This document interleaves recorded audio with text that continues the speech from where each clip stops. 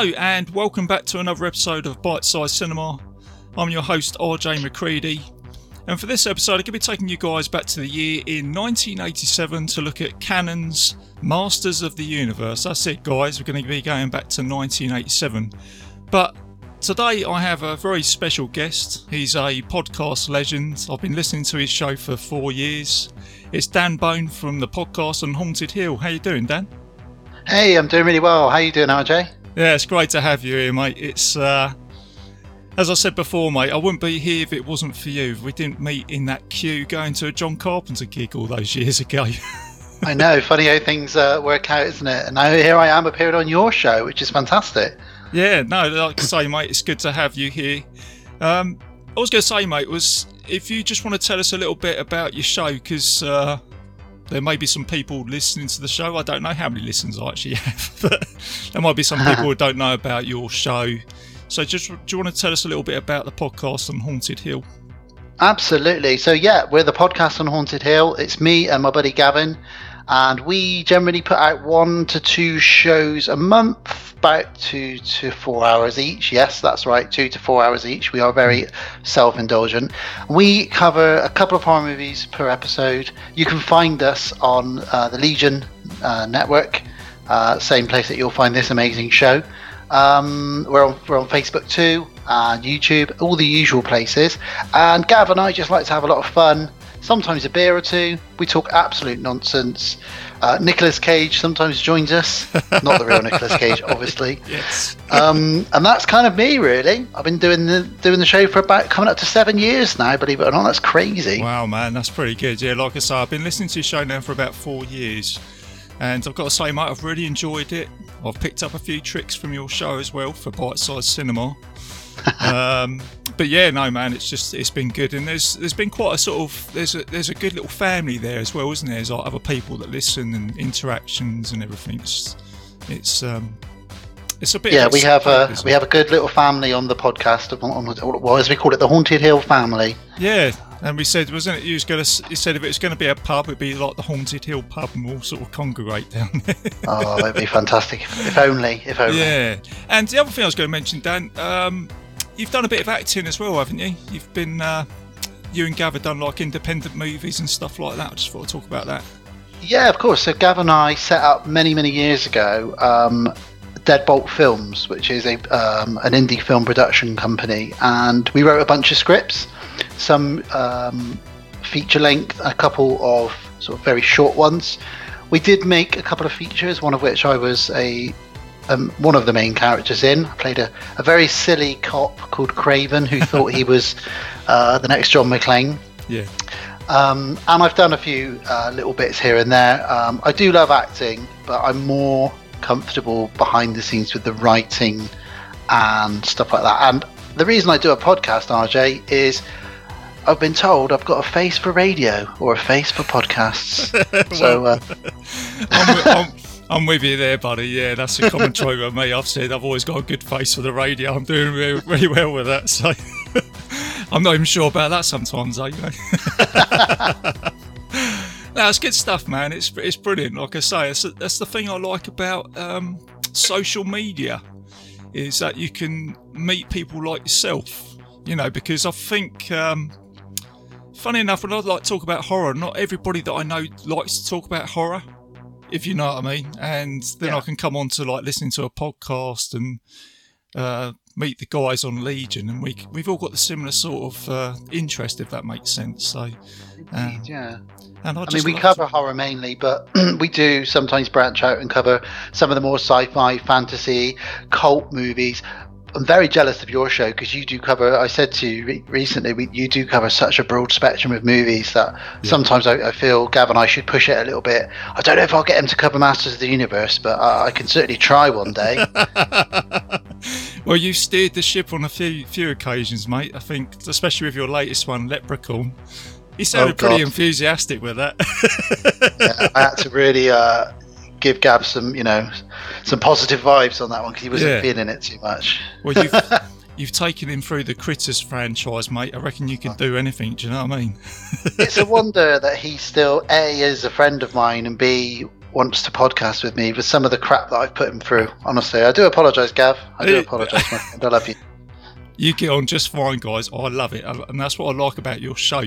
You both love horror, but you're both two different people, if that makes sense. And the way you talk to each other just bounces off really well. So that's a bit of feedback there for your show from me, mate. So thanks, keep doing RJ. what you're doing, buddy. Yeah, keep doing what you're doing, man. So so shall we have a look at Master of the Universe then and talk about all its glory? Indeed, yeah. Are we going to go into a trailer then? Yeah, so let's go to Eternia. Let's go to Castle Grayskull. Let's play you guys a trailer, and we'll see you soon. At the far end of the universe, there is a planet ruled by a being of utter evil.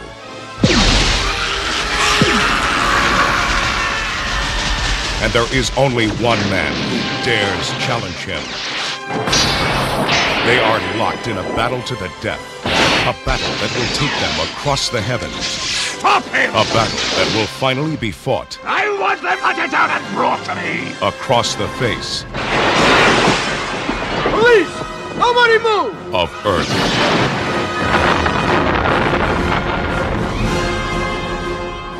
I think I'm gonna need some backup. Can you show us the way? Of course. No.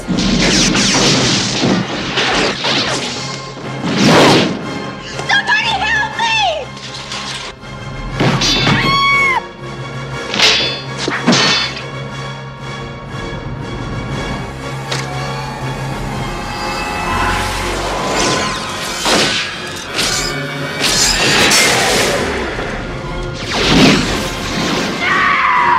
Julie! From a distant galaxy, they have come to Earth. Dolph Lundgren as He-Man, Frank Langella as Skeletor. Only they have the powers to be Masters of the Universe. Live the adventure.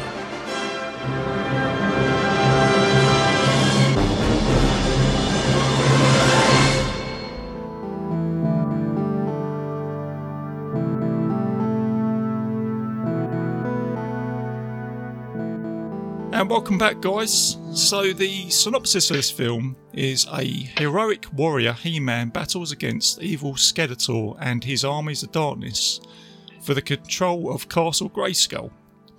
It's a PG, it's got 106-minute runtime, and it's got 5.4 on IMDb. I think that could be a little bit higher than that, I think, but there you go.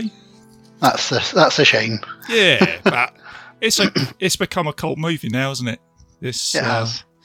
And it's almost like films that didn't do well at the box office. It's almost like they do become cult movies, don't they? In the end, it's seems to be one of those things, doesn't it? Well, to quote you, in the last couple of episodes you've done of your show, and I really agree with this actually, you said you don't agree with a film's success being attached to the amount of money it's made. Oh, yeah. Because Masters of the Universe did make some money, but the toys it was based on were the highest selling toys, and I believe one of the highest selling toy lines of ever, really. So this movie had a lot to live up to.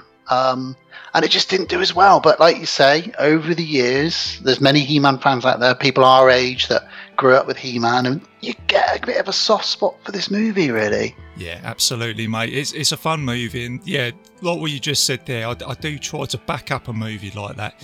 If it hasn't made enough money, it's not that it's a bad movie.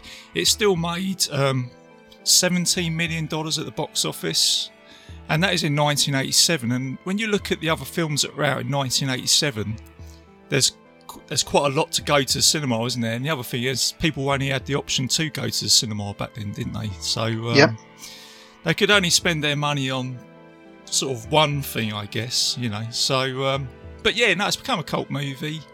It was directed by Gary Goddard, and looking on the internet, this was the only film that he directed. He didn't direct any other movies.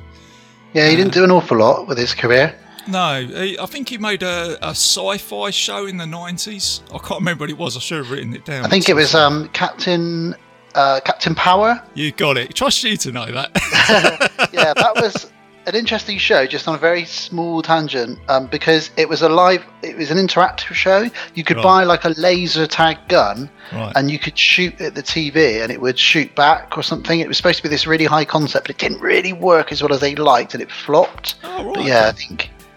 Wow, sounds pretty cool. I can't even remember it, but it sounds a bit like the Mighty Morphin Power Rangers or something like that in that sort of league.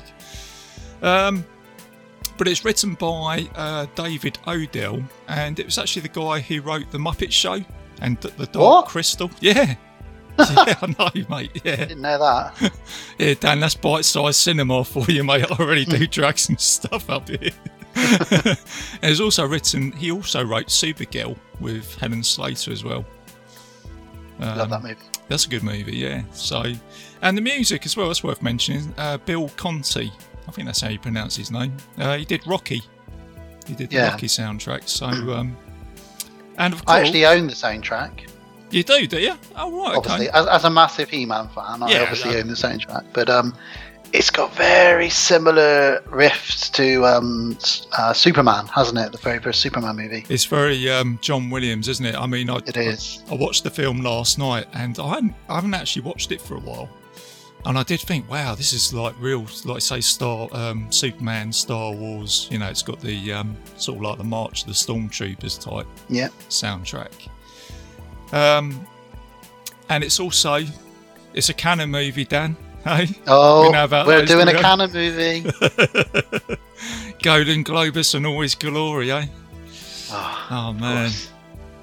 They really did have a fun time, didn't they, in the 80s? You know, it's You've said it yourself, I've said it myself on our individual shows. When you see that logo, you're in for a treat. Yeah, that's right. And that's the thing, that's worth mentioning as well, isn't it? When you see these logos, because I know, Dan, you grew up in the same sort of time I did, where we only had TVs with no internet or anything like that. So I think it'd be in about the 90s, I'll be in my bedroom, probably about 11 o'clock at night, Canon would come on, and you think, right, what's this going to be? You kind of know it's going to be a good film, don't you? Do you know what I mean? Same with, I think I've mentioned Orion Pictures as well. They were the same with Rambo and RoboCop. And RoboCop. Oh. Yeah, so, but they did. They really went for it as well, didn't they? The Golden Globus brothers with Canon. They just seem to just churn out all these films. They did, and I'm sure you're going to mention this, but just to say, unfortunately, this was one of the last movies that Canon really did, and this was one of the ones that started their closure, really, wasn't it? They didn't make enough money off of it. Yeah, they got to the end of their sort of career here, didn't they, with this? Was it Superman 4? Yeah, so they put aside a big pot of money to make a Spider-Man movie. Oh, wow. And James Cameron and a few other people were attached to direct here and there. And in the end, they decided, well, look, He-Man's doing really well in the toy aisles, so let's split the money that we would have spent on the Spider-Man movie. Let's put half of it in the Masters of the Universe pot and the other half in the Superman Quest for Peace pot. And unfortunately, both movies failed super hard. Yeah, it's a shame, really. I think out of the two movies, I would have thought that this one might have done a bit better, because the quality of Superman wasn't very good, was it? I mean, that was pretty bad. But with very low budget for that one. Very low budget. But I think they cut the budget on Superman. They also almost pulled the plug on this as well. They did, yeah. Right at the end, didn't they? They almost stopped. They did, yeah. The final scenes were very hashed together, because they'd said, we're stopping production on this. You basically got however many days left to wrap up. And they still had the whole huge fight scene between Skeletor and He-Man to film, which is why it looks so strange, I guess, in that there's not a lot of background in there. Most of the crew had been sent home, really. So they just really put together the stunt choreographer, Anthony DeLongis, that plays Blade in this movie. Oh, yeah, that's right. He put together a very... I don't know how quick it was, but they put together a fight scene between him and Dolph Lundgren and Frank Langella, and then he doubled Frank Langella. Anthony DeLongis doubled Frank Langella for a lot of the shots, and they just whacked it together in only a couple of days, because they knew that it was the end, really. They had no money left. Yeah, I did hear that the Blade character, like you just said, he was the choreographer, wasn't he, for all the fights, like you say? Yeah. He's a very cool weapon. His job title is awesome. His job title is Weapons Master. And he's been in lots of movies, either in the background or just training people. Like he trained Michelle Pfeiffer to use her whip in Batman Returns. Oh, right, okay. He trained Catherine Zeta-Jones to use the whip in the Zorro movie. He's worldwide known as one of the best whip masters, if you believe it or not. Right. He's awesome with swords as well. Anything from ninja swords, broadswords, like Dolph Lundgren uses in this. So the guy's like an awesome weapons master. And I did see he does go to a lot of the Masters of the Universe sort of conventions in America. And I saw a clip from a couple of years ago where he had his wife hold an apple, or maybe she was holding a match, and he lit the match with the whip or something crazy like that from 10 feet away. Yeah. Crazy. Still got it. Like William Tell. He was. It's funny it's called Blade, because when I was watching it last night, I thought that he reminded me of one of the characters out of Blade 2, if you know what I mean. You know, where they sort of form an alliance. The Blood Pack. Yeah, he just reminded me of one of the vampires in that. And it's just when I watch these films, I'm always like this. I think, oh yeah, that's like that, or that's like from that film. Yeah, no, totally. Always link things in. I always link things in. I'm the same. I'm just always doing that. Do you know what I mean? I can't help myself. And the other thing it reminded me of, well, we get into this later on when we review the movie. There's a little bit of Krull in there as well, with like the Slayers and the was it like the robotic characters in this? Obviously, like Skeletor's troopers. They do have that Krull vibe about them, don't they? Yeah, especially with their laser beams, and then you've got He-Man taking them out with a sword. Just reminded me of that a little bit. So yeah, totally. I can see that totally. Yeah, maybe Krull exists in this universe. Oh, it could do, couldn't it? Yeah. Oh, yeah. Could you imagine that old Prince Colwyn turning up with his glaive? Don't worry, I'll take this, everybody. Thing is, Dan, if that is the Golden Globers brothers, that's what they would probably do, wouldn't they? They'd just go, shall we just sort of hybrid this with another movie? Yeah, okay, you know. Why not? They were shrewd businessmen. But going back onto canon, this is probably the straightest canon movie that was made, wasn't it, really, compared to, you know, like Revenge of the Ninja and things like that, you know, back in the early days. So yeah, I guess this and the Chuck Norris movies, other than that, they did some very off the wall stuff, didn't they? Yeah, very off the wall. Oh yeah, that's right. I think it said they famously quoted is it not all of our movies are good, but sometimes we do make good ones, or something like that. It was something like that, wasn't it? So yeah, so there's canon. What else we got on here? So what I'll do is I'll quickly just shout out the cast members in this. So you obviously got Dolph Lundgren as He-Man.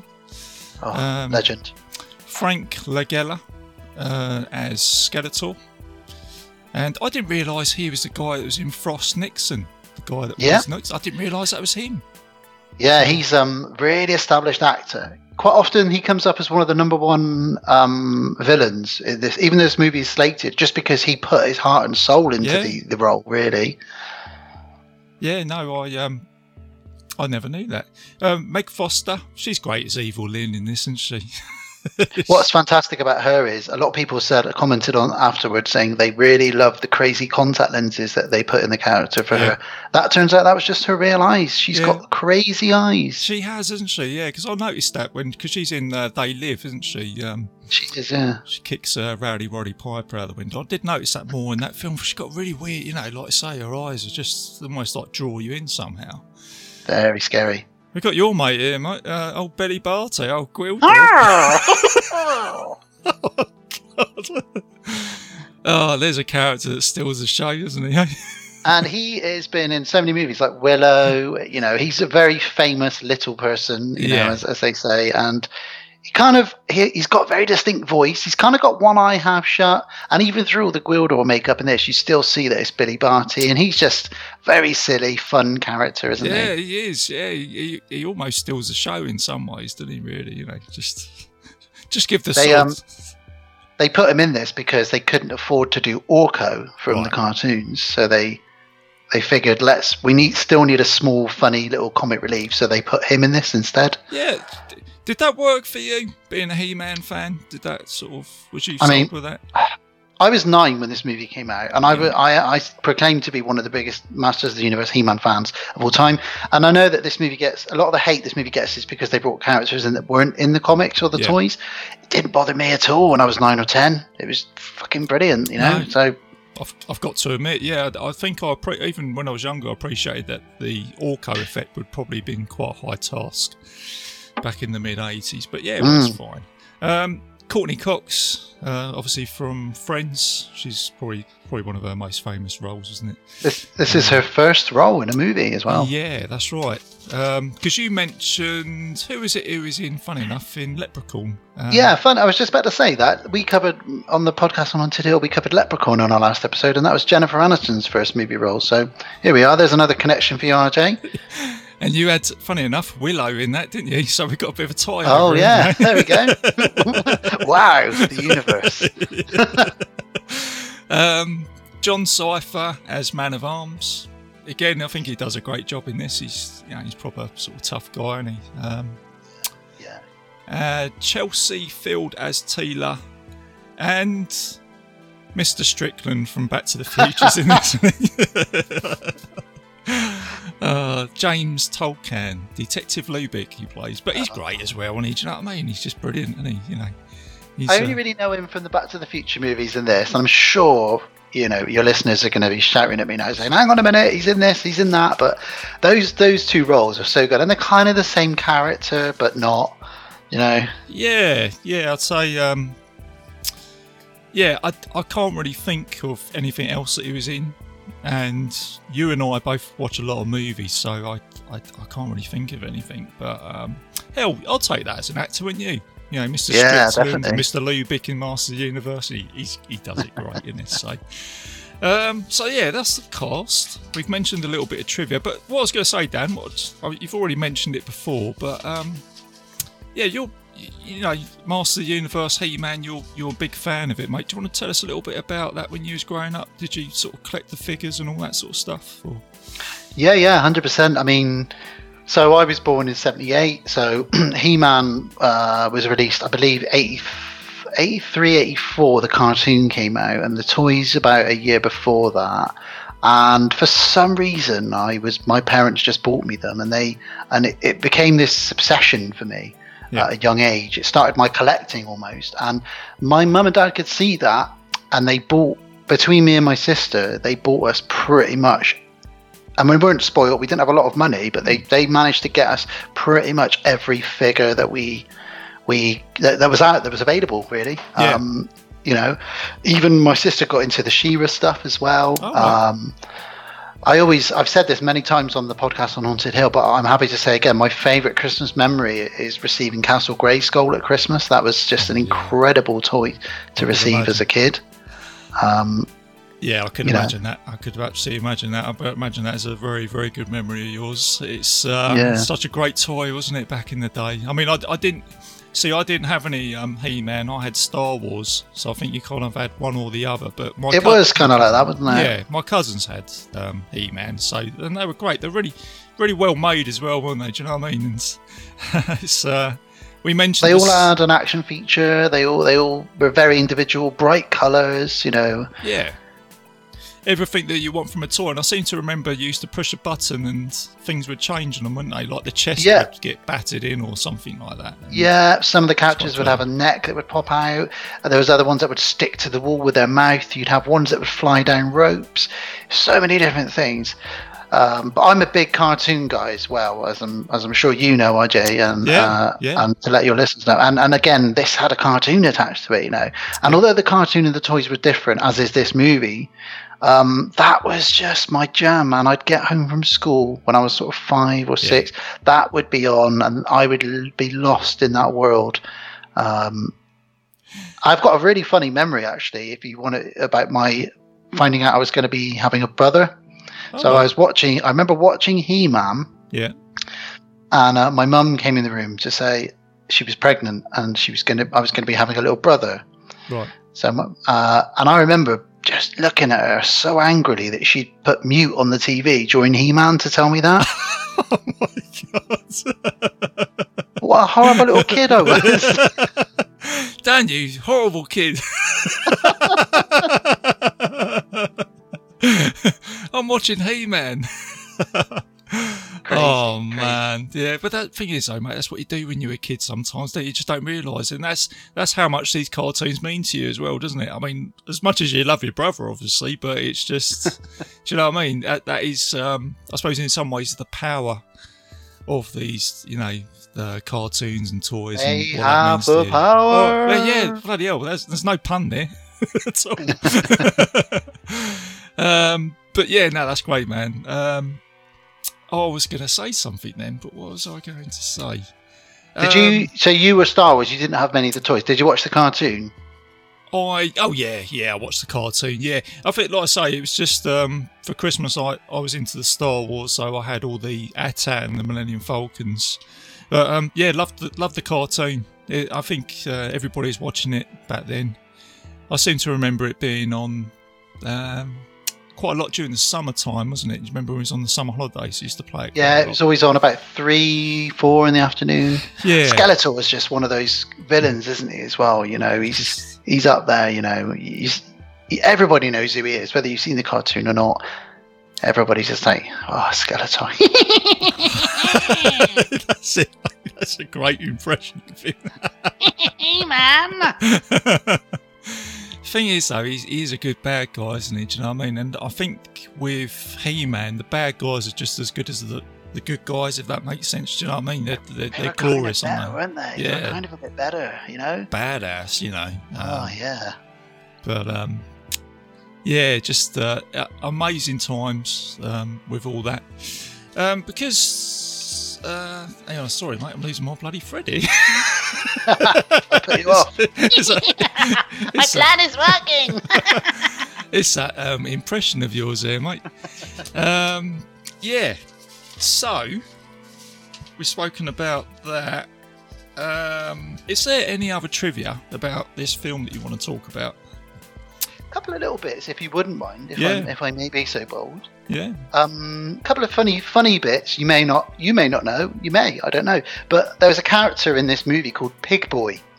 Right. Yeah, I did read about this, but yeah, carry on there, mate. Yeah, tell us this story. I like this story actually. Yeah. So Mattel in the 80s ran a contest. Mattel made the Masters of the Universe movies, and they ran a contest and said, you know, enter the contest, and the winner gets a role in the Masters of the Universe movie. Yeah. So this one kid called Richard Sponder, yeah, he won it. Obviously, extremely excited. You know, kid who was probably 8 or 9. He's getting flown out to appear in the Masters of the Universe movie. By the time he got there, they'd already pulled the plug on it. They had no budget left, so they put him in a pig mask and put him in the background. Yeah, I did read this story, mate. I thought, God, you imagine this kid, eh? He got a credit in the end credits, Pig Boy, and his name, and he's kind of because I'm in the He-Man community, which sounds as nerdy as it is. Oh, yeah, and he's kind of one of the cult characters that he's talked about. You know, he's in the he's in the storyline. Everybody knows him. He's got a backstory now that's been written by the fans over the years. Oh, Pig right. Boy. Okay. What a strange name, isn't it, for a He-Man character? Do you know what I mean? In fact, all the names they use, just Pig Boy. You know what I mean, for this kid. I would have bought him. I would have bought Pig Boy. Yeah, he's. Yeah, I suppose, you know, characters like that do become cult and iconic. And the funny thing is, now after I read that, when I watched the film yesterday, I couldn't sort of not see it. If that makes sense. You know, all the times I watched this film, now I watch it, I think, oh, there he is, there's Pig Boy, so I can't not see that now. But no, it's great, man. A couple of other little tangents that I know you'll love, because they're linked to other movies. Oh, right, okay. So during some of the chase scenes with He-Man on the hoverboard, which we'll talk about when we cover the movie, they used, again, they were just trying to save money, so they bought and reused miniature buildings from Ghostbusters 2 and Blade Runner in the background. Oh, I didn't know that. Oh, that's quite interesting. Yeah, okay, right. Yeah, I do like that. I do like that when they tie over, and that tends to happen quite a lot in these films, having reviewed it. Especially the kind of movies where they're just trying to save all that money. Yeah. Save that money. I mean, the other bit, I mean, we both know this, was there was going to be a sequel, wasn't there? And it's the Cyborg movie with Jean-Claude Van Damme. Jean-Claude Van Damme, because that was Jean-Claude Van Damme. Yeah, exactly. I can't do an accent. You're doing a better accent than me there, Dan. They actually used all the sets and costumes and all that, and yeah, they'd written out it was going to be called Masters of the Universe 2: The Cyborg, and the Cyborg was going to be Trapjaw from the cartoon, and the toys, the guy with the metal jaw, and he replaces his arm with different weapons. But like you said, they ran out of money and they ended up pulling the plug and really churning out really quickly that Van Damme movie, which is kind of a good movie in some ways, bit of a cult movie. Yeah, it doesn't get much love, does it? But I think I've watched it once or twice and it don't look too bad. I think if it was actually a He-Man sequel, I think it would have been quite good. I agree. Because it's probably got some slightly better set designs. This is the weird thing. The set designs in Cyborg look quite good. I can picture that, being Eternia and them running around. Yeah, absolutely. With Van Damme. He gets a short straw sometimes, doesn't he? He's another one. Me and you were talking yesterday about Nicolas Cage, but Van Damme's another one that we take the mickey out of, but we love him really, don't we? Yeah, I think that's it. Yeah, like we said about Nicolas Cage, we all take the mick, but we do all love him. Yeah, I love Nicolas Cage. Man. He's just pure. He's just pure entertainment, isn't he? I think him, Van Damme and Nicolas Cage, they're two of the same sort of character, aren't they? Really. Imagine those two in a movie together. Oof. Oh man, yeah. Could they squeeze him into Tiger King somehow? Oh my God! Van Damme, can you imagine? Maybe Van Damme could play the tiger. Well, yeah, he's done that before, hasn't he, with the Predator in some sort of prawn outfit or something, hasn't he? So a bloody shrimpy prawn outfit. That is something that he's familiar with, isn't it? So the only other bit of trivia I wanted to mention, and again, this is for you, I picked this up, and you will know this, I'm sure, but it's another Friends connection. We've talked about Courtney Cox, we've talked about Rachel, Jennifer Aniston, but in this movie alone, in the Masters of the Universe, you've got Courtney Cox, who was Monica from Friends, and the Sorceress is played by Christina Pickles, who played Monica's mum in the Friends series. So there's your other connection. I didn't know that. No, I didn't really know that. Obviously, I knew about Courtney Cox and Jennifer Aniston, but I'd never really watched Friends. So I wasn't really familiar with it. But, okay. Nice little tie over there. Yeah, so there we go. Now, the only other bit of trivia here, which I thought was quite cool, and it's typical canon as well, is that they actually blew up some of the sets on here. So some of the explosions and the fires is all real. Do you know what I mean? Apparently they caught Dolph Lundgren's hair on fire in one of the explosions. That's it. If anyone can, can't they? Do you know what I mean? It's like that should be the catchphrase. Yeah, that's it. Oh dear. So that's all good stuff, mate. I think we've been over all the production, the greatness, the toys, the film composers. So, and this one thing I always say as well on this podcast is the building platforms of these films. All what we've mentioned there is it's just great, isn't it? Just all that greatness all put into one. And obviously it was already built for them, really, because he had an established toy line, you had an established cartoon and comics. So really, it was all there for Golden Globus and Cannon to run with it, really. And they kind of messed it up a bit.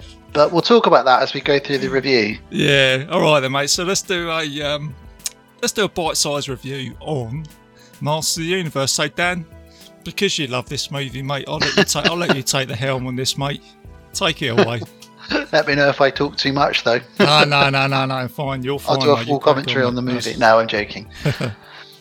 So, look, I'll chuck in a few facts on the way, which one of them is that the reason this movie takes place on Earth mainly is, again, budgeting. It starts off on Eternia, but unfortunately the majority of the movie is on Earth. But they do write it in well, and I think it is fun that He-Man and Skeletor come to Earth. I remember as a kid thinking that was really cool that they'd actually come to Earth to do battle on Earth. Do you know what I mean? Yeah. I kind of it does work. I never really noticed that when I watched it as a kid, if that makes sense.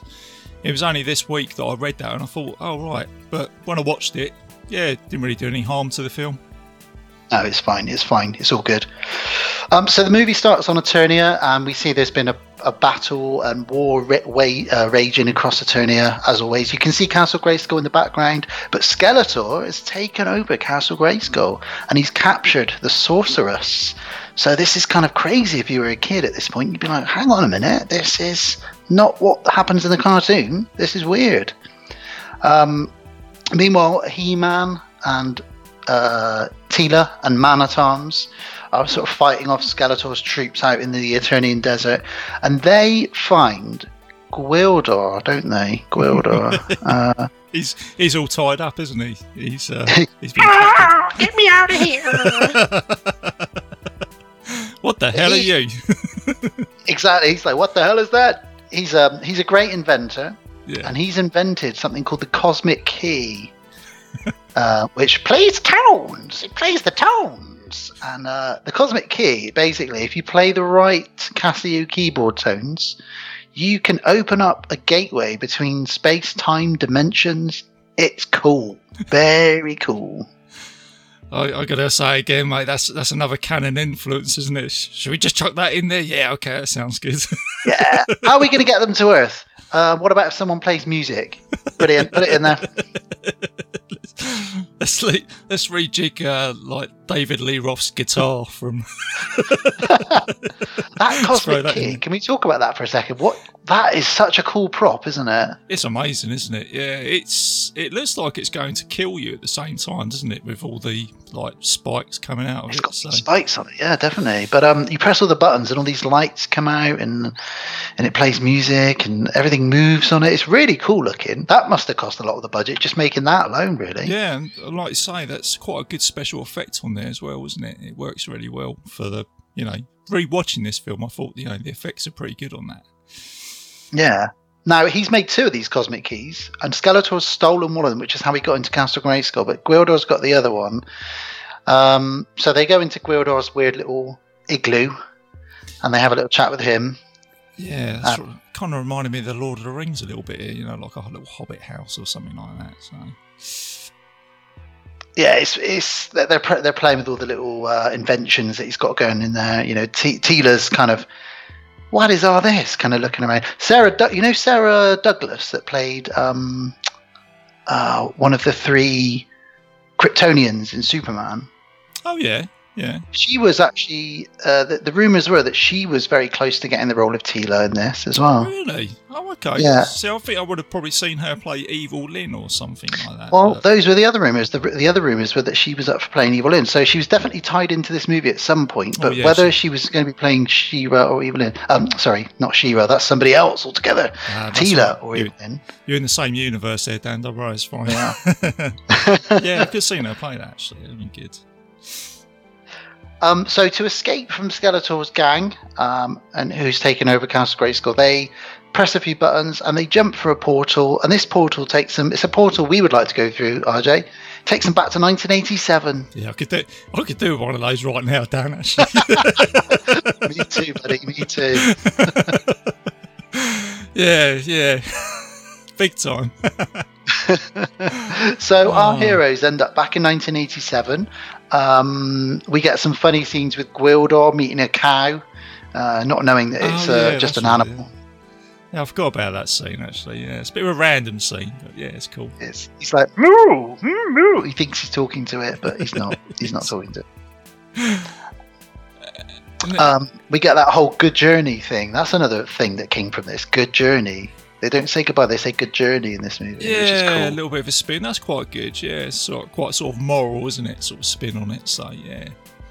It's almost like their force be with you, isn't it? Yeah, I think that's kind of what they were going with, wasn't it? So, and then you've got, is this where you've got old Gwildor hiding in a bush looking at a couple kissing in the back of a car? Is it trying to steal their chicken?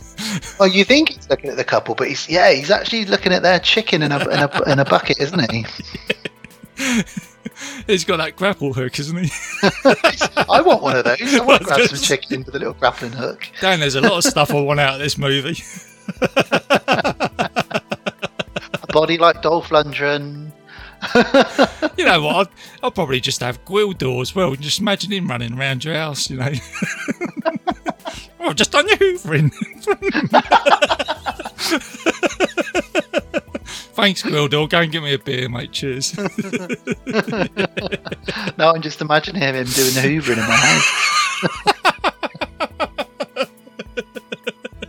Yeah, you're right. He steals the chicken from that couple, and this is a fun scene because this is just to again highlight that they're aliens. They're from Eternia. Yeah. So Man at Arms he's a hardened soldier. So he's been there. He's done it all. So he just tucks into this bucket of ribs and wings with Gwildor. But Teela, she sort of says, "Why do they put the food on these little white sticks?" And he says, "These are ribs." Yeah, that's it. I'd never got that when I thought where they come from, Eternia, I thought they'd be eating stuff like that. So, I guess they're obviously all vegetarians on Eternia. I was going to say, yeah. So how does He-Man keep his beef? He's a vegetarian. I know. I was thinking that. Bloody hell. Get the old steroids. Oh, maybe not. I don't know. Yeah, I don't know. I might edit that. I'm sure He-Man's listening right now. Yeah, I was just like, yeah. We do get to meet our sort of Earth heroes now, who is Julie, played by Courtney Cox, and her boyfriend Kevin. Kevin's got a really cool van that plays I'm a living in a box, I'm a living in a cardboard box when he's driving along. That was another thing I noticed. I forgot about that was in there. So yeah, it's a good little good little song there. He's a musician, isn't he, Kevin? He is. And is that where you meet his friend Charlie as well? Or was that a little bit later on? I think that's a bit later on. He takes the cosmic key to Charlie to sort of say, "Hey, have you seen this?" And he says, "It's probably Japanese. I've seen this before." he thought he knows what he's talking about, he thinks, doesn't he? Everything's made in Japan, isn't it? It must be from Japan. His store gets totaled later on, though. Jesus. Yeah. They really go to town on his store later. Yeah, he makes a little bit of a reference again to the invasion of the Body Snatchers, doesn't he, as well? So. Oh, I didn't catch that. What did he say? I didn't catch that. When he's in the store with Lubeck and it all starts blowing up and stuff, and he said, "Oh, it's like that film Invasion of the Body Snatchers where they all come out." Oh, yeah, that's right. Yeah. I just thought, I sort of get what you're saying, but it's probably not the sci-fi movie that I'd probably be referring this to, you know what I mean? I suppose they couldn't say Star Wars or anything like that, could they? It's kind of like that Luke... yeah, that's it, yeah. Could have done an Ash, couldn't he? Star Wars! Well, it's good that Kevin is a musician because that ties nicely into the Cosmic Key, which they find in a graveyard. Now, just to touch on Julie's background, her parents were killed in an aeroplane crash the year before. Yeah. So she's sort of just getting through the grief of that. They had their own plane and they crashed, so they're visiting their graves, and this is where they find this crazy Cosmic Key device, and they don't know what it is. And now to me, RJ, and I'm sure you're a very sensible man as well, especially in 2020, if I found that in a hole in the ground, I would not pick it up. I would not take it to the school hall that I was going to be performing at later. I would ring the bomb squad and say, "There's a flashing, weird, spiky device in the ground here. That's definitely a bomb. Can you come and look at it, please?" Yeah, I'm with you on that one, mate, but it just tends to be a trend, doesn't it, in the 80s? If something lands from the sky, just grab it. A bit like the dude out of the Blob, isn't it? Do you know what I mean? Or even the stuff where you just eat the stuff. Yeah, it's it. Yeah, it tends to be a license in the mid 80s, doesn't it? If there's something gooey with steam coming off it, looks like it's come from the sky. Yeah, that's it. Put your hands on it. Eat it. I'll put that in my lunchbox. And I'll that's keep that it for later. Yeah, don't call the authorities. Just do what you want with it. I mean, it's the same. I guess it was the same with things like E.T. and stuff like that. Rather than telling adults that there was a creature, you'd just sort of. It'd be your little secret as a kid, I guess, wouldn't it? Yeah, that's it. In our case, we'd probably find Gwildor or something like, back in the 80s.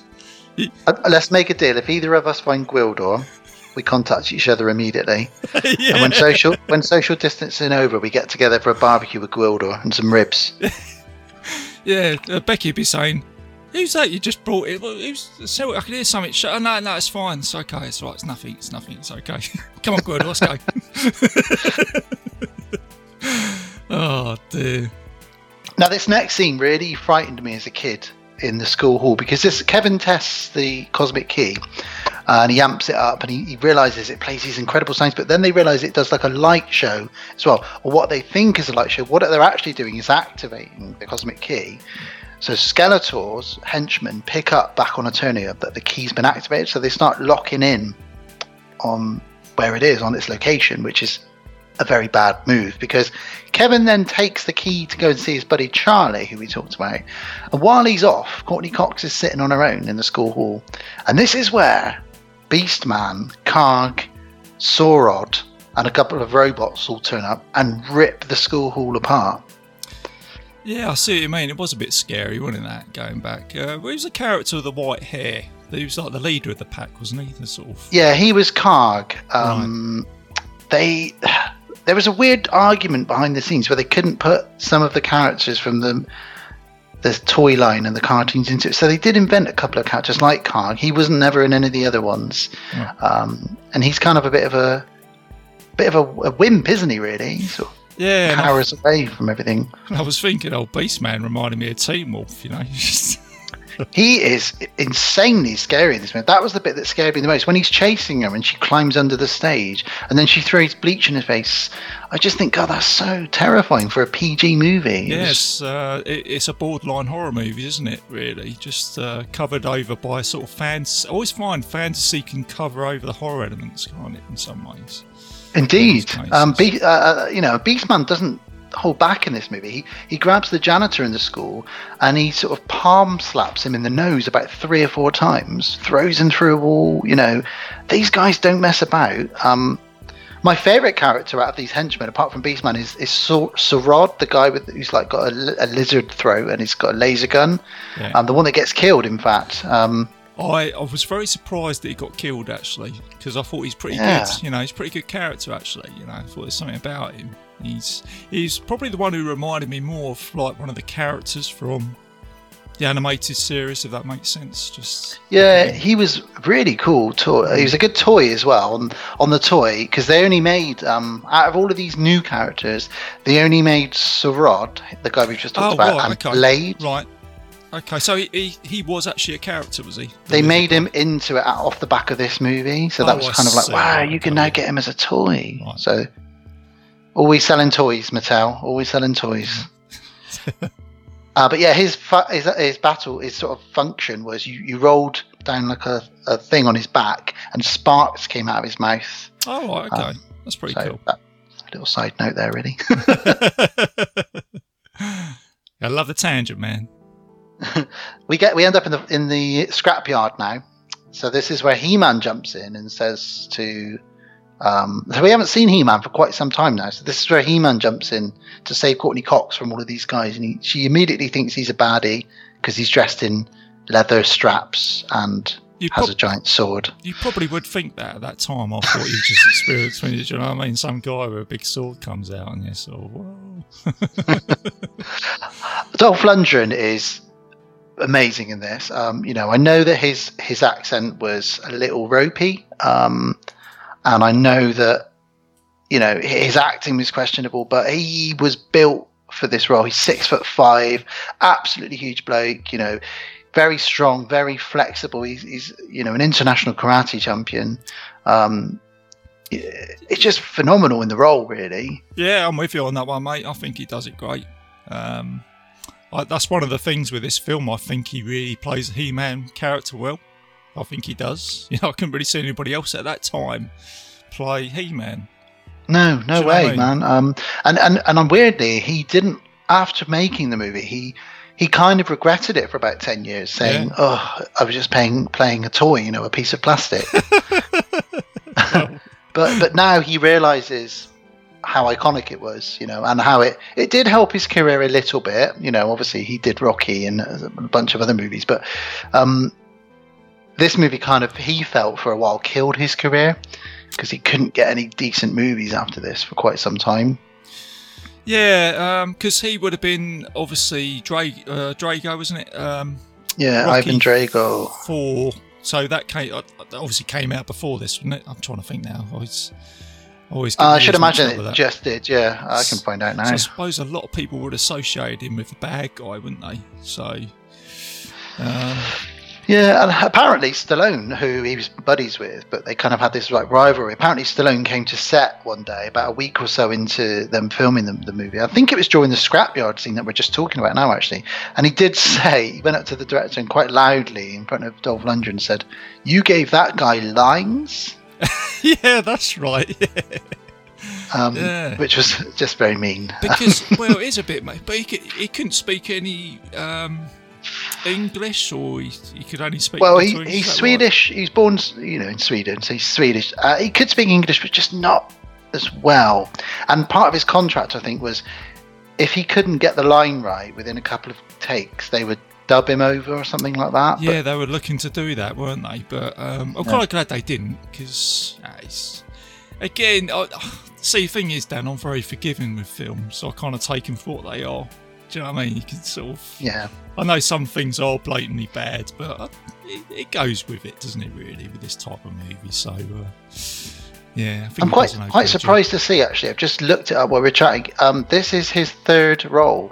So he was in A View to a Kill, just as one of the sort of henchmen. Then Rocky IV, then Masters of the Universe. God, I didn't know he was in View to a Kill, but I haven't seen that for a long time.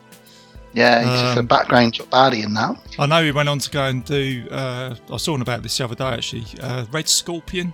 Oh, that was his next big movie after this. It's a good movie, that. I used to love that. I was going to post that on the page actually, because I thought that had already been mentioned for a while. But yeah, that's the other one I was thinking of. So, and obviously he wanted to go and do The Punisher as well, didn't he?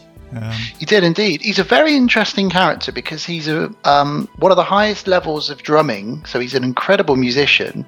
He speaks 6 languages. Yeah. He got offered to do a scholarship at MIT in engineering, chemical engineering. His dad and his brothers are all chemical engineers. He's just an incredible person. He's very intelligent, huge guy. He did modelling for years as well. Yeah. So he's literally ticked all the boxes, really, and got to play He-Man. So I don't really know what he was complaining about when he said, because I'll take. Wouldn't you take that, Dan? Wouldn't you? I'll take that. Wouldn't you? Someone said to me. He also famously gave Sylvester Stallone concussion when they were filming a scene in Rocky IV. Man, yeah, it's what I like about when we talk about this. All these things that these actors do, you start finding all this stuff out. But yeah, I'll take that. That was me. Totally, man. Well, yeah, here we are. So we're in the scrapyard. So this is where He-Man gets to get his sword out, as it were. Hey, and sorry, Dad. I was just going to say, welcome to the Dolph Lundgren podcast. No, should we just do an hour talking about how great he is? Yeah. Episode 100, right? Dolph Lundgren. Dolph Lundgren's later years. Yeah. Oh dear, there we go. We could be on a hit there, mate. All right, okay. So we have a really good fight in this scrapyard. Yeah. Blade says, "I've waited a long time for this." Now the reason he says that is because his character, he kind of came up with his own backstory. Right. And he said to the director, "The reason I wear this eye patch is because I lost my eye to He-Man in a previous battle, so I want my revenge." Right, okay. So that was kind of his little bit behind the scenes for him, really. While that's all happening, Kevin's taken the cosmic key to Charlie, who doesn't know what they're talking about, and we get the introduction of Detective Lubick. Oh, he's a legend, isn't he? He almost kind of steals the show a little bit, didn't he, in some ways? But I'd forgotten. As a kid, he annoyed me, but as an adult now, I really appreciate his character. I think, God, you're so funny. Yeah, he's just... I don't really know how to explain it, really, but he just seems to pull it off so well, doesn't he? And I think he's out of his depth. He's out of his depth in this movie. He doesn't know what's going on, but he's trying to take charge because he's this badass detective. But there's blokes with lasers and swords. He hasn't got a chance. But the funny thing is, though, Dan, is that he kind of thinks that he is in charge, but he's not, is he? Do you know what I mean? All the way through the film, he thinks, I'm taking care of this. Yeah, not really, like you say. It's funny. I think that's what makes it funnier. He doesn't know what's going on, but he gets more and more involved in the plot as we go through it as well. Gwildor turns up in the scrapyard in a pimpmobile at this point, in his little converted Cadillac. Forgot about that bit as well. I don't know what is going on with Gwildor in this movie, because later on he almost dresses a bit like a pimp as well, with a fur hat and a feather boa. I'll tell you what was going on there, Dan. That was the day Golden Globus visited the set from Cannon. He said, "How are you getting on with the film?" I know, let's put Gwildor into a Cadillac and put some... Do you know what I mean? That's his interference. They probably said, E.T., in E.T. they dressed him as a woman. This made a lot of money. So let's do it with Gwildor. Put him in a pimp coat. Make money. We're going to make money. They probably just thought that. Do you know what I mean? And that, mate, is just exactly how Cannon put these films together. These poor directors. They kind of made that up on the spot, didn't they? Yeah, they did. Yeah. They did that with all their films. Oh, it's great. So the henchmen go back to Skeletor with their tails between their legs, saying, there was thousands of them. They defeated us. And Evelyn says, well, I could have done better than that. So Skeletor says, all right, then, you go and do better. And he sends her back to Earth with Beastman. And he kills Sorod. This is where he kills Sorod now in front of everybody, which I was gutted about. I loved him. Yeah, I was the same as you, mate. I thought, I wasn't expecting him to die. I thought he'd be in it a little bit longer. But at least it demonstrates that Skeletor is actually evil. He will kill his own warriors if he needs to. Yeah, I suppose now you mention it, that's a demonstration of him, isn't it? Making the bad guy even badder, I guess. So. Yeah. If he's going to kill his own men, think what he'll do to the goodies. Do you know what I mean? Yeah. That kind of prods that on a bit, thinking about that now. So. Yeah. So this is where they get the collar. And they put the collar on Kevin now. So Evelyn catches Kevin in his own home. And the collar is like this thing that wraps around your throat and basically gets you to tell the truth. Yeah. And he reveals all. He tells them about the Cosmic Key and He-Man and Julie.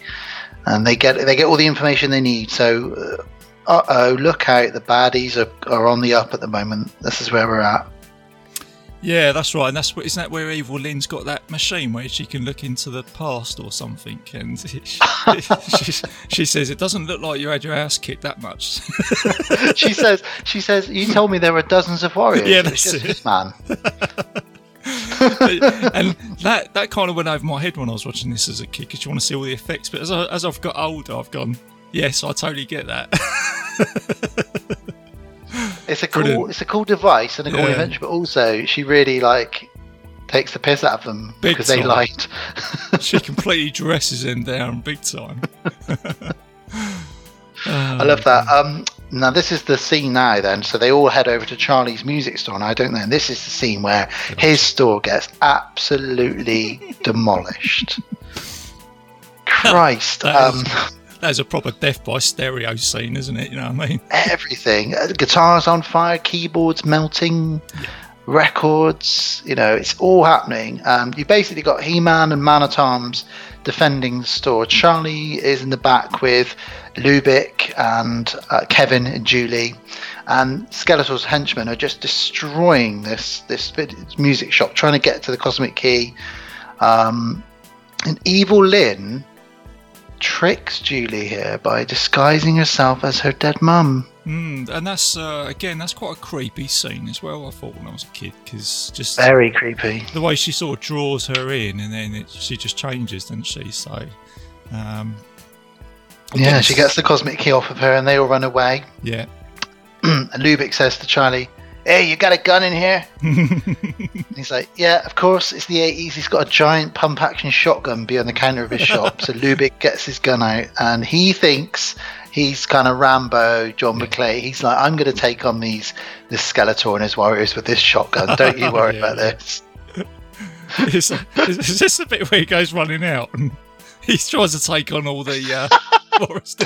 Yes. And then they just turn around and it's just like huge explosion. The car blows up. He just goes, "Oh, I think I'm going to need some backup." They blow the car to absolute pieces while he's hiding behind it, and he just looks at the camera and goes, "Holy shit, I think I'm going to need some backup." And that's like I said earlier, that's a real explosion as well. I bet Lubick as the actor, we probably just run out. Probably didn't even know that was going to blow up. Just go boom, that's it. Yeah, that's great, brilliant, fantastic. I will just say there is a really cool girl power moment in the Charlie store shootout scene where Teela gets sick of everybody like just not shooting anybody. So she jumps out, she sort of jumps over a desk, and she takes out like 10 bad guys in 10 seconds. Yeah, that's right. Yeah, big time. Yeah, I totally and then agree, she looks at her dad and goes, "Woman at arms." Yeah, she just that's so cool. Goes into like a Sigourney Weaver moment there, didn't she? Like proper Ripley kicking some butt. So. Well, I'll be honest with you now, RJ, just between me and you. Go on. I had the massive hots for her when I was a younger chap. Yeah, I think, I'm kind of with you on that one as well. Yeah, I think we all did. I mean, Teela, anyway, but real life Teela with guns, beating people up, she's a badass. Yeah, she is a total badass, mate. Yeah, so, yeah, I'm with you on that one, buddy. What about the hoverboards then? What do you think about the hoverboard scene now? So we're moving on to the hoverboards now. Well, again, I thought that was pretty good, for this film.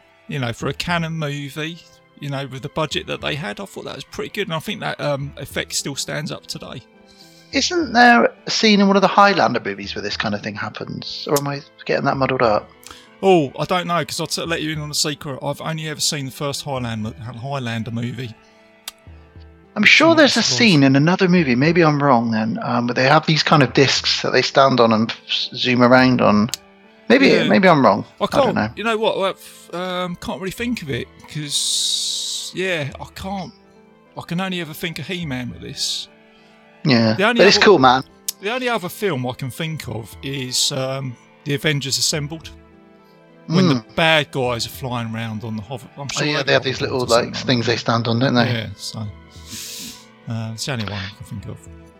Yeah, so Skeletor decides if you want something done right, you do it yourself. So he comes to Earth with his giant squadron of soldiers. And this is epic, man. As a kid, watching this big sort of tank drive down the street, but it's hovering with all these guys around him. It's just, wow, man. Again, it's just another great effect scene, isn't it? And it kind of reminded me of the, was it Jabba the Hutt's sand yacht? It is a bit like that sand barge thing that he rides in, isn't it? Yeah. He's kind of like, I guess they were kind of trying to they were copying Star Wars a little bit, and they definitely tried to point Skeletor's direction at more at Darth Vader, didn't they, with the black robes and... Yeah, bit of an amalgamation of all that, so... You definitely could feel that there. Skeletor ends up shooting a couple of people. He-Man gets knocked off his hoverboard after taking a few guys out. There's some aerial acrobatics, which is really cool. And then Julie, Monica from Friends, gets shot in the leg. And she gets this green slime growing out of her leg, which doesn't look very nice at all. That was pretty nasty. I thought that looked pretty grim when I saw this as a kid. Again, it's another sort of horror moment, isn't it? I thought her leg is sort of ruined and, like, say, green and pussy. Man of Tom says, it's a particular gift of Skeletor's that he gives to people, So it's obviously something that Skeletor does. He shoots you, infects you. He gives you gangrene, I guess. Watch out. He-Man gives himself up. He allows himself to be captured if he lets everybody go. So they take him back to Castle Grayskull as a slave, because Skeletor is very happy. He says, if I kill him, I make him a martyr. If I keep him as a slave, they'll do everything I want, because I've proven to them that I've taken down the most powerful man in the universe. So he takes him back to Castle Grayskull. That leaves our hero stranded on Earth. So Kevin explains to Gwildor that he is a musician and he can recreate these tones that are needed to open up a gateway. So that, combined with Gwildor's technology and inventor and brain, they can do it. So he goes off to get a Casio keyboard from the shop. Good old Casio, can't beat it. Good old Casio. Put it on demo mode, RJ. Pick yourself up a watch along the way as well. Get that old calculator watch on there. Brilliant. And he sort of, I love this bit where Gwildor's like, he plays the buttons like boo boo boo. He's like, oh, fascinating. And he's like, brr, brr. It's like, I had no idea you had such inventions on this planet. It's like, dude, it's a keyboard. Come on. You've invented a cosmic key and you're impressed with that. It's funny, when I was watching this yesterday, I kept hearing you doing that impression, if you know what I mean. When I was watching, I thought, bloody hell, I knew you was going to start saying that when we got to this bit. It's the tones, Kevin. The tones. He's just tapping any old key, isn't he? Just. It's ridiculous, really. But they recreate the tones, which is fantastic. So they're going to come to Castle Grayskull soon. But before they do, we get the whole sort of Skeletor whipping He-Man. It's quite homoerotic at this point. We've got Blade whipping He-Man with this electric whip, and Skeletor is sort of wanting to watch him suffer, and everyone's very afraid. You know, Skeletor's gone full on evil here, and then he gets the power, because He-Man has the power, but Skeletor gets the power at this point. Yeah, is this where he's got all the gold costume on and all that? Oh, he's pimped himself out. Yeah, I was just waiting for Prince to turn up and start doing a song or something like that. Do you know what I mean? Ooh, dude. He turns around when he's got the gold on. He says, "I am a god," and he's got this huge spiky gold stuff all over him. He just looks insane. And again, as a kid, that never bothered me. It didn't bother me that they didn't look like Skeletor. It was a whole new story that I was watching, do you know? So yeah. But like I say, being a fan of the toy franchise and all that, so totally, man. Now, my favourite little bit for Lubick is where he decides he's going to take charge, and just as he jumps into action to try and stop the wall, they press the right tones on the keyboard, and they all get sent back to Castle Grayskull and Eternia, including Lubick, who's like, "What the hell is going on here? I'm in this giant castle." Half of the cars come with them as well, because it only took like the surrounding area. And he's in the middle of a shootout in Castle Grayskull now. Yeah, I suppose the penny's only just sort of dropped here with this. When I think about it, he's a bit like Jack Burton, isn't he? Lubick. He really is. Because, he's trying to be the leading man, but he ain't working out. And all of a sudden, he's ended up at that sort of final scene of Big Trouble, isn't he? Do you know what I mean? Where he's like, sort of boom, boom, boom, He starts shooting them up, doesn't he? He starts using the old pump-action shotgun, doesn't he? Now? He does. Well, he doesn't initially, and then a few people shoot at him, and he turns around and he says, "Nobody takes pot shots at Lubick." That's it then. That's what pushes his buttons. And he just starts pumping the gun and shooting at them all. Absolutely brilliant. And we get loads of cool fights and laser beams. Kevin sort of becomes a bit of a hero as well. He-Man does an incredible feat of strength where he pushes over these gigantic pillars to crush some of Skeletor's baddies. And all of a sudden, Golden Globus walk in and say, "That's the end, guys. You've got 2 days to wrap up." So this is the final. I know. This is where we have the final scene now. Could you imagine being the director on this film and him coming in and saying that? You think, what? You would have this incredible vision of this final epic fight scene between the two guys. And instead, you've got to just do what they did, which kind of works. It's kind of a lightsaber-y type scene. There's sparks flying, and Dolph Lundgren spinning that broadsword around, and Frank Langella spinning his Havoc staff around. The best bit about it really is Dolph Lundgren picks up the sword at this point and obviously says, "I have the power," which, as a kid, when he did that, man, I jumped up so high. And still now, I messaged you while I was watching it the other night. I remember you saying about that, yeah. As soon as he says that, man, I'm just like, yes, it works. You have the power. He doesn't transform. He's already He-Man. He's not Prince Adam. But, he's got his electricity flowing for him. He manages to defeat Skeletor. Skeletor falls off to his doom, or so we think. Yeah, until the end credits. Before we get there, we got the wrap-up, where Lubick's decided he's going to stay on Eternia as some kind of prince with a hot wife. They got some page 3 girls on Eternia, haven't they? He says, "You kidding me? What am I going to go back for? I got a great view. I got fresh air, clean water. I got a hot girl. What am I going to go back there for?" And they're like, "Yeah, fair enough. All right." Good. Will's going to wash my underpants for me. And he's got like this white robe on. As well. He's eating grapes as well, I think, isn't he? Oh, he has adapted very, very quick, isn't he? He's adapted in minutes. Yeah, do you know what I mean? He's not thinking about his wife and everybody at home that he's left on Earth. No, I'm fine, I'm all right. Nah, it's all right. I'll live in this castle. Fuck it. Okay. That's a great. He almost just steals the show at the end of the movie with that, doesn't he? Do you know what I mean? It's just great. And again, he's become another character behind the scenes that fans over the years have really thought about. Some fans have thought maybe he became other characters, or he stayed around and became like an advisor or like a sheriff of Eternia and stuff like that. So there's loads of stuff you could do with that, really, if you wanted. Yeah. It's pretty cool. We get a really touching scene now, and I think this is done really well when they send Julie and Kevin back to Earth through the dimensional portal. They all say good journey to each other. You know, we never say goodbye, we say good journey. Yeah. And what Julie and Kevin realise is they've been sent back the day that her parents got killed in the plane crash. That's so right. she's able to stop that. It's almost a Sam Beckett Quantum Leap moment. She's about to put right what's went wrong. Yeah, it's got the same feel to it, isn't it? And she does. She steals the keys so they can't go up in the plane. She goes off to meet Kevin, and that's kind of the end, really, isn't it? Yeah, it ends on a happy note, doesn't it? And then, like you say, you've got your final bit there, Dan. I'll let you tell this. Was it the old... I've got the power. I don't really know where they were going with this, but I assume they thought Frank Langella would come back, or they'd do a sequel. I mean, they knew they'd do it. They were trying to do a sequel, but after the credits, we get we obviously get He-Man first of all, just before the credits.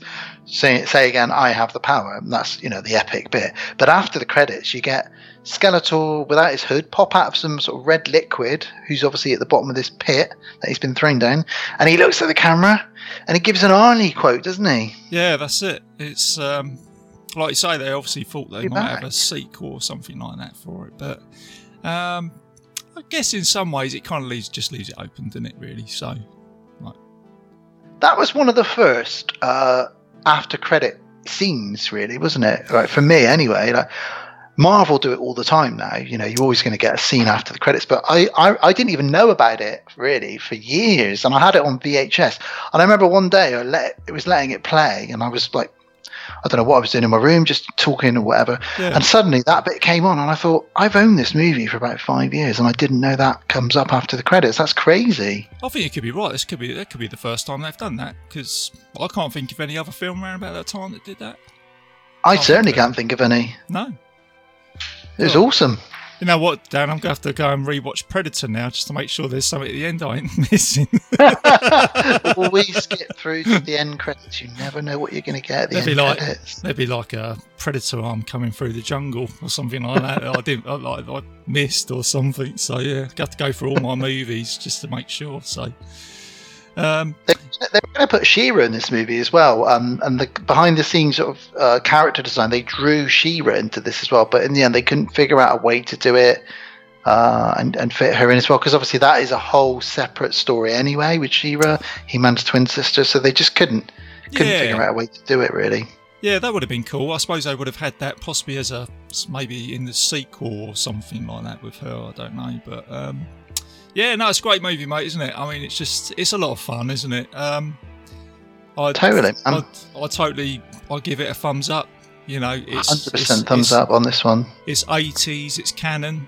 Are you entertained by this film? Yeah, big time, aren't you, really? Do you know what I mean? It puts a smile on your face. Like you say, you've got the comic relief with Gwildor. You've got some real explosions, fires, all that sort of stuff. It's just old school. You've got aliens, you've got swords, lasers, castles, witches, magic, monsters. You've got real humans thrown in the mix, on Earth, and I think that's why it works, because all of this stuff comes to Earth. It's not happening on an alien planet; it's happening where we live, and it's like, oh my god, this is quite scary. All this stuff's going on. Yeah, do you know what the weird thing is though? It's funny. Every time I talk about films, I always think of like a light bulb goes off in my head. But now when you think about it, someone could actually say, oh, wouldn't it be cool if we could have a He-Man movie on Earth? And that's kind of what you got here. They've done it. That is what you got. They've done it, because it always took place on Eternia and all these foreign planets, but He-Man never came to Earth that I can recollect in the cartoon or anything. Yeah. Which is funny, because his mum is actually an Earthling in the comics and the cartoon. Oh wow, I didn't know that. You know a lot more about it than I do. Sorry. No, I love it. I love it, mate. I love all this trivia. But it's like what you said earlier. Hey, wouldn't it be cool if He-Man was having a fight in a music shop with drums and guitar. Yeah, you know, what would happen if Beastman came to a school hall and smashed it up? You know, that kind of stuff. It kind of happens in this movie, really. Yeah, you kind of get all that. So, yeah, it's like I say, it's a fun movie. So, yeah, no, thanks, Dan. Thanks for coming on the show, mate, for that. Oh, thanks so much for having me, man, and allowing me to talk about a subject which is very, very close to my heart, as you know. I'll be honest with you, mate, I've had a whole ton of fun with this episode, mate, talking about this with you. Do you know what I mean? It's just great, you know, it's just what you can conjure up, you know, with talking about a movie. And I've said this before, it's just that's kind of what the 80s does to you, and talking about films, it just brings out all this magic and stuff. So it's just that nostalgia, isn't it, really? Yeah, the nostalgia and all that sort of stuff. So the only other thing I was going to say, mate, just before we wrap the show up, was that film that we watched the other day. Was it the Fire and Ice movie? Fire and Ice. So you recommended that to me. Yeah. Tell us about that. Yeah, so it came out in 1983. It was made by Ralph Bakshi, who did the Lord of the Rings animation. And I just found it by surprise on, I think it was on Amazon, just clicking through 11 o'clock at night. And I was totally entertained by it, do you know what I mean? The animation, the music, the characters, the story. And it's only an 80-minute film. But it sort of got you to point A to B pretty quick, did everything you want to do. It was borderline cartoon porn, I have to admit. Yeah, totally, man. I mean, you know you recommended it to me, and I actually found it on YouTube as well. So I watched it on YouTube, and I thought, this is right up my alley. This looks like He-Man. Great, let's start watching it. But then within minutes, there was a girl in a G-string. Yes, and pretty much nothing else rolling around. And then there was the girl in it wears nothing more than a G-string, really, for the majority of the film. Yeah, there's not much for the imagination there, is there, with that? To be honest, the guys don't wear much. They're wearing kind of thongs as well. Really, I was going to say, what did the illustrator run out of ink or something? Do you know what I mean? 'Cause, you know, but it's a pretty cool. It's got that rotoscope animation. Yeah, so they actually got real actors, you know, to act out the parts. Same as that old Lord of the Rings movie, like you said, by the same guy. And I'd really recommend that, and I'm sure you would, RJ. It's a pretty cool cartoon if you like He-Man or Kroll or any of these sort of fantasy warrior like Beast. Weren't you watching the Beastmaster the other night? Did I see you watching that as well? I watched that as well the other night, And again, I think it was Mark Singer who plays the lead character, and he's someone else who's like He-Man, isn't he? Similar sort of thing. Well, talking of which, did you see what I was watching the other night? I was watching Conan the Destroyer the other night. I'm a big fan of that film. I love it. It's so bad that it's good, isn't it, that movie? I think the thing that saves it with that is probably a little bit of the humour. The soundtrack I quite like. And Grace Jones, man, she's badass in that movie. Yeah, funny enough, Ricky Morgan from How Mean, he commented, didn't he, on your... He said, how to make an instant bad guy. Put a toxic Crusader mask on a wrestler and tell them to do a spinning airplane move or something, which is pretty much what happens in that movie. That's what I like about Ricky. That's just off the tongue for Rick. It's just something he'll just come out and say, do you know what I mean? He's a funny guy. He's got away with it. Away with words, that guy's he's a poet. He is a poet.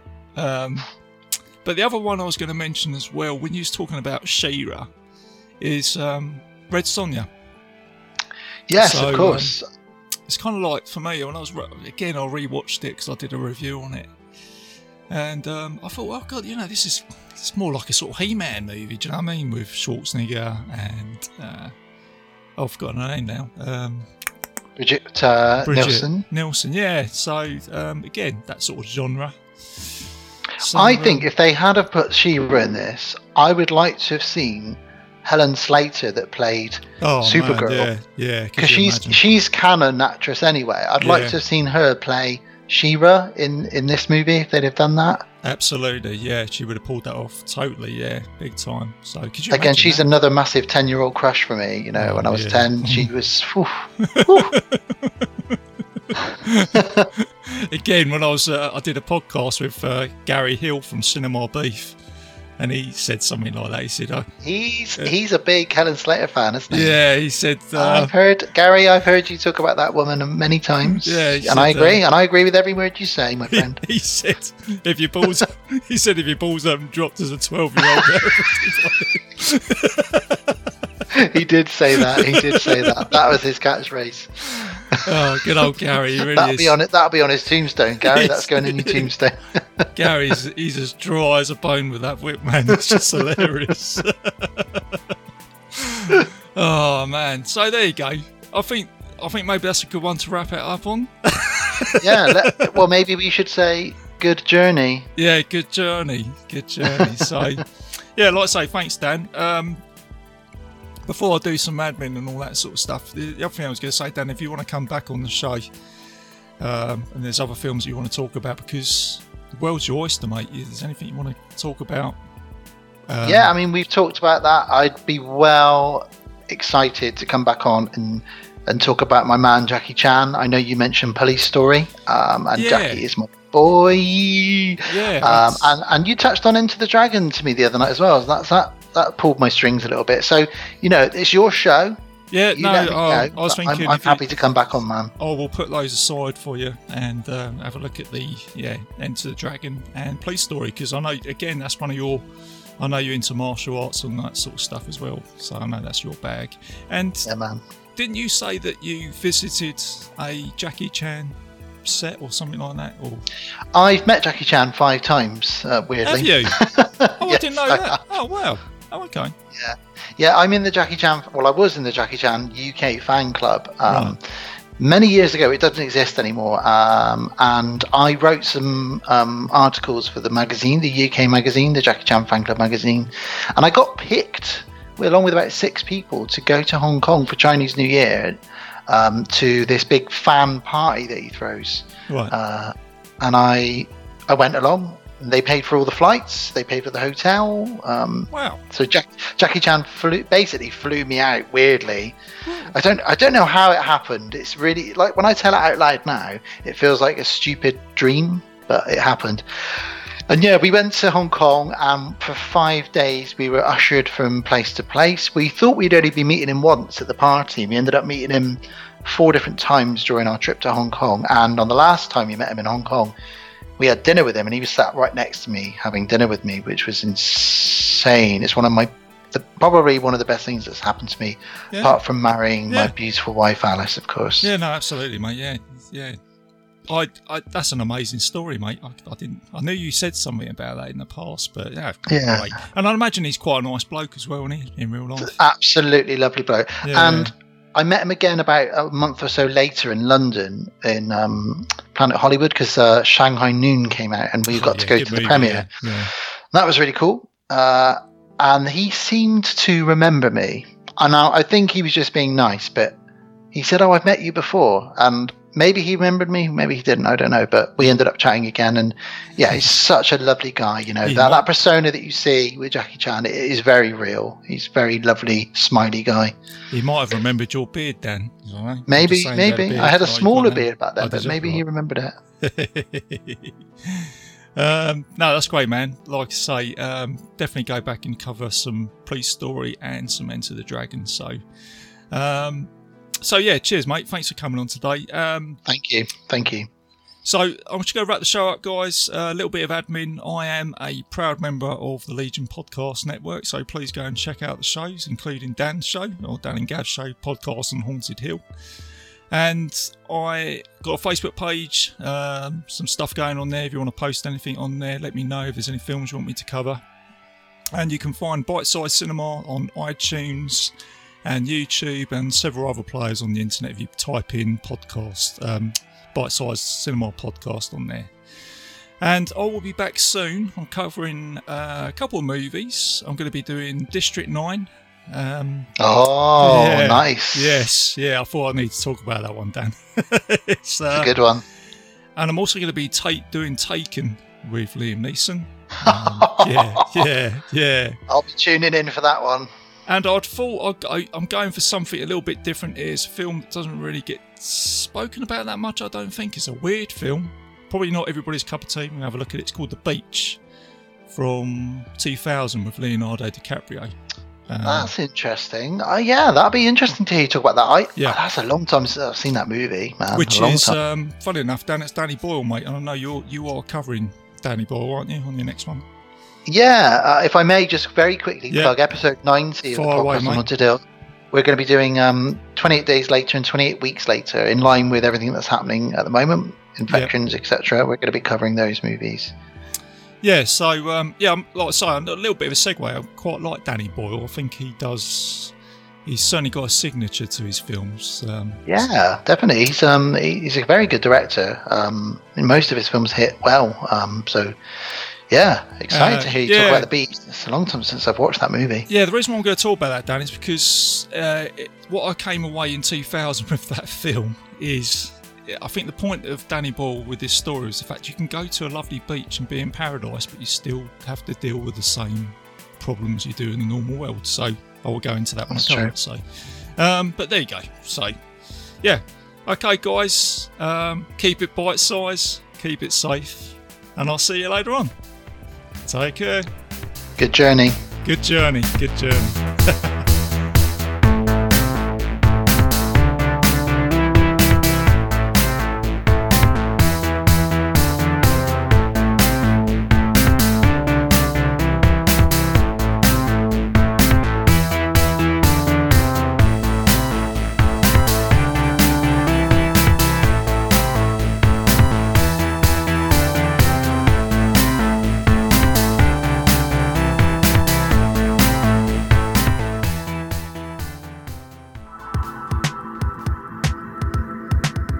If you enjoyed this show, then make sure you check out the other great shows on the Legion Podcast Network, like Cinema Psyops, Cinema Beef, Devour the Podcast, Duncan and Bo Come Correct, Exploding Heads Horror Movie Podcast, Friday the 13th, Get Slayed, The Helming Power Hour, Hello, This is the Doom Show, Hero Hero Go Show, Kill the Cast, Underwater Kaiju from Outer Space, Jerry Hates Action, Legion After Dark, Mental Health, Obsessive Cinema, Discourse, Pick Six Movies, the podcast by The Cemetery, the podcast on Haunted Hill, the Psychosemantic Podcast, Rick Radio, House of Wax, Dude Looks Like the 80s, Rabbit and Red Radio, the Shadecast, Short Bus Cinema, Two Drink Minimum Commentaries, the VD Clinic, Who Will Survive Horror Podcast, and Witch vs. the Doomsday Clock. With such a wide spread of shows, there is guaranteed to be a niche for you to fall in love with. Horror, politics, movies, books, sex, music, commentaries, health, video games, kaiju, action, news, comedy, and opinions that would most likely get you killed in some parts of the world. We are proud to bring you some of the best podcasting in the world. Check us out at www.legionpodcast.com, iTunes, Spotify, Stitcher, YouTube, and any other dark corner of the internet where podcasts can be found.